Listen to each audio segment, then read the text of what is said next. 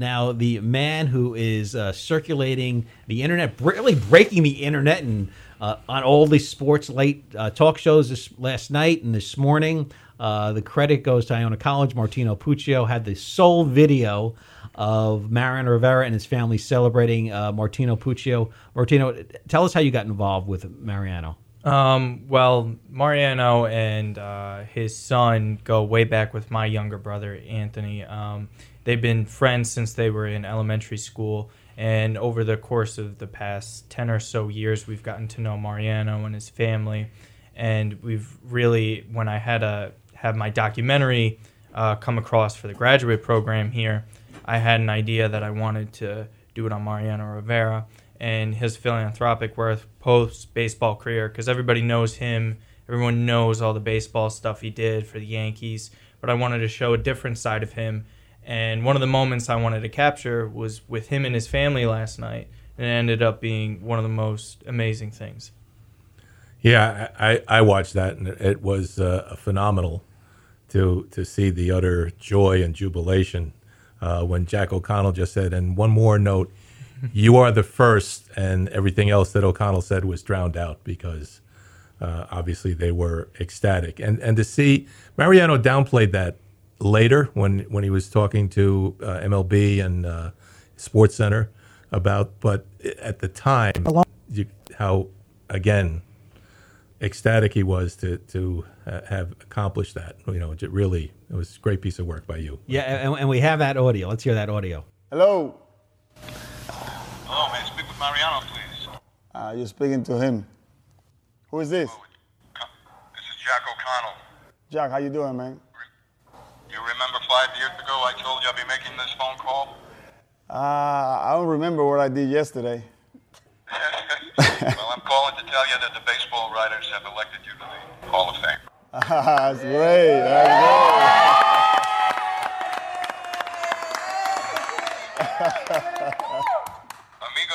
Amigo, I have another piece of news. Yes. You are the first person.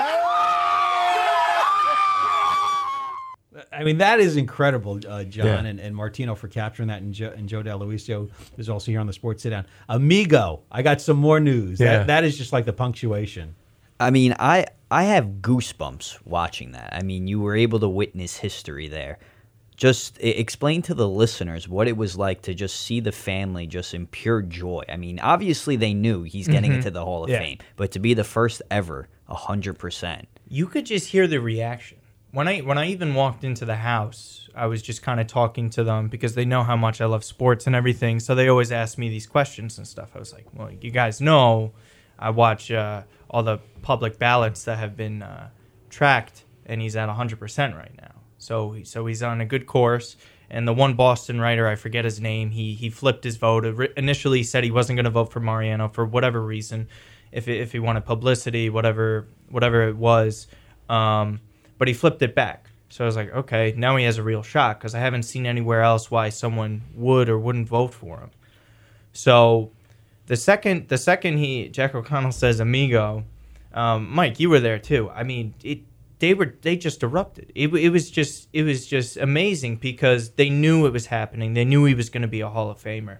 But to be not only the first baseball player, the first Yankee ever to do it, there's Babe Ruth, Mickey Mantle, all these other guys that you hear of, they're ghosts. But my father's father never even saw those guys play, but yet I'm in the living room of the one player in the history of baseball to receive 100% of the votes. I mean, it still hasn't hit me yet. It's kind of like asking a player how they just won a championship. It's my equivalent of that. How do you feel? I don't know yet. I mean, it's just so remarkable to have been there. I mean, maybe a few weeks from now, a month, maybe even a year, I'll get the chills. But even listening to it now, it's just so surreal to have been there. Yeah, John Martin, you've produced games for ESPN for over 30 years. You've seen some incredible things, NFL, baseball, football. Put in perspective with how historic this event was. Well, Mauricio, you talk about your father didn't see, some of these players. My father emigrated here from Ireland in 1925, and except for Cobb and probably Cy Young, he saw pretty much everybody up until the day he passed away. You saw Babe Ruth. He saw Babe Ruth. Wow. He saw Lou Gehrig. You're kidding me. He saw Mel Ott was his favorite player until Willie Mays. And my father went to his grave.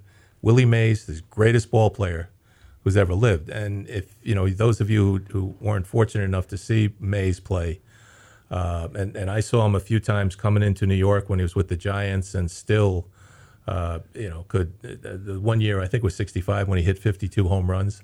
But if you go back and watch old newsreel or video of Mays, and just watch him run the bases, watch him go from home to second on a double or triple, or first to third, or first to home, and then playing outfield in Candlestick Park, which was a total wind tunnel. And he was a Gold Glover.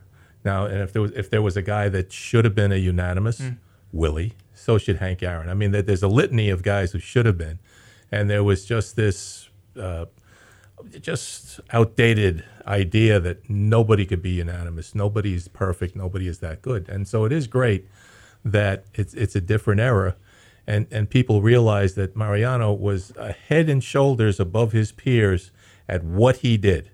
When he came into a game, if he did not walk off with the save or the win, it was an upset. I mean, there were other great relievers over the course of time who were vulnerable. This guy, for the greater part of his career, was invulnerable. That cutter, his command, Dom talked about his mechanics and his consistency. I mean, it's so well deserved that it's just fabulous to see that. I mean, there's other great relief pitchers through the years: Raleigh Fingers, Goose Gossage, Bruce Sutter. Dennis Eckersley doesn't get mentioned. Right. I mean, all things equal, Goose always said, I threw 7 save outs, and that is true. It's true. Fingers the same thing. How do you compare Rivera to like a Fingers, Suter, and Gossage? Well, I don't think you do. I mean, the game's changed. I mean, and you had a number of starters that are in the Hall of Fame that pitched 30 complete games, and I don't have exact figures, but pitchers that won 300 games, most of them started or finished what they started. Now, a guy goes 6 and it's like, great job, and bring in the guy for the 7th, and bring in the guy for the 8th, and then bring in your closer. And people now will start to question if a guy comes in the 7th and say throws 9 pitches and like a perfect 3 strikeouts. And people sit there and say, why wouldn't you run him back out there? He threw 9 pitches, and obviously he's on fire. No, some guys might, but most people don't, go off script. And they'll follow that. Okay, here's my 8th inning guy. Here's my 9th inning guy. We got about 4 minutes left here on the Iona College Radio Hour on the Sports Sit-Down. Mike Damergis along with John Martin, former big shot at ESPN, Martino Puccio, who's breaking the internet, and media director Joe D'Aloisio. So, Martino, give us the facts. Give us the numbers of what you're doing on the internet. How many hits you got, how many likes, and all this other kind of stuff. Right. Break it down for us here. Okay, so as of last time I checked, my personal tweet on Twitter had 1.3 million. That's 1.3 million, John. That's million. Yeah, wow. That's where it's at right now. I know Sports Illustrated shared it on Facebook. That had around 700,000 when I last viewed it. And I believe it was either Sports Illustrated or Bleacher Report shared it separately on their Twitter account, and that got a couple 100,000 there. So we're looking at over 2 million views. It's just growing. My phone is nonstop. I just gotta mute the tweet eventually, but it's really an incredible response, and I don't think it would have happened if he wasn't unanimous. I think the whole reaction at 47, where he said when Jack O'Connell says "amigo," and he doesn't get to finish when he doesn't get to finish the sentence. I mean, I kind of expect that to be played on the loop for years to come. I mean, it really is that historic. Matteau. Yeah. The Hall of Fame is going to have that. So, John, the Martino accomplishes something like this. You looked at a lot of resumes through the years at ESPN. I mean, might this be something that jumps out at you if you're a potential employer? Think so. That if it weren't me, if somebody else would say, "Isn't this the guy that was there and got?" Yeah, yeah. So tell us a little more about the documentary. We got 2 minutes left in the show here, 2-3 minutes left. Tell us a little more about the documentary you're working on with Mariano. Sure. So the main basis of it, like I was saying before, is just about his philanthropic work and all the good work he does here in New Rochelle, where he has a church He runs it with his wife and his family. They do a lot of good. I was there around in the holidays for Thanksgiving. They gave over 300 turkeys away, plus meals. So a full Thanksgiving meal he was just giving away to all the people there. Police department, fire department was all there to help out. That's some of the stuff I caught on footage. Unfortunately, not allowed to say everything else that I'm going to be shooting over the next couple of months. But it's really going to be fascinating stuff. It pertains to where he grew up, what he did growing up, coming to America, and just how he got to this point in his career, which was yesterday. Because that's really the final part of his baseball career, is just getting into the Hall of Fame and finishing off. Well, it was improbable. He was a failed starter, came in, has the most unhittable pitch of all time, head and shoulders above everyone else in his position that I've seen in any other sport. And honestly, it's just an honor to get the chance to film this. You're around Joe Morgan a lot with right. Sunday Night Baseball, ESPN Radio. Peter Gammons, what were their thoughts on Rivera? Same thing. When we were the Yankees in the World Series in late '90s and into when John Miller, and he said, "And now the great Rivera takes the mound here at the house that Root built."